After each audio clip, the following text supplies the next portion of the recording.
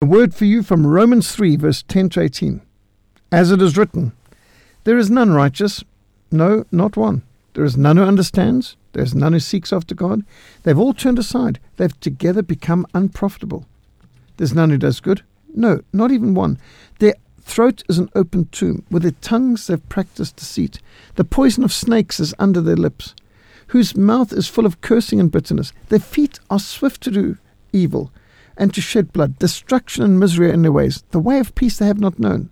There is no fear of God before their eyes. This is reality. This is the word of God. The presupposition underlying the question, how can a loving God send anyone to hell, is a misunderstanding about the nature of God and the nature of man. It portrays a lack of understanding of the holiness and justice of God and the sinfulness and depravity of man. Unfortunately, many Christian ministers have presented such a consistently unbalanced portrayal of the attributes of God that most people only think of God as merciful and loving. However, the angels in heaven are singing, holy, holy, holy. The holiness and justice of God demands that unrepentant murderers, blasphemers, rapists, thieves, liars, and persecutors of the church be dealt with.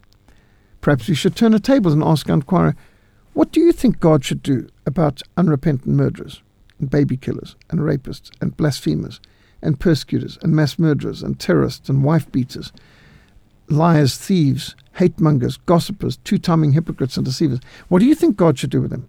How can a loving and holy God not punish evil? God is a God of love and a God of light. God is a God of mercy and a God of justice. God is gracious, but he's also a God of wrath. For great is the wrath of the Lord that has been aroused against us, because our fathers have not obeyed the words of this book, to do according to all that's written in it.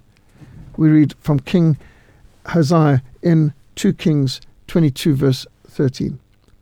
We read, he who believes in the Son has everlasting life. He who does not believe in the Son will not see life. The wrath of God abides on him. John 3, verse 36.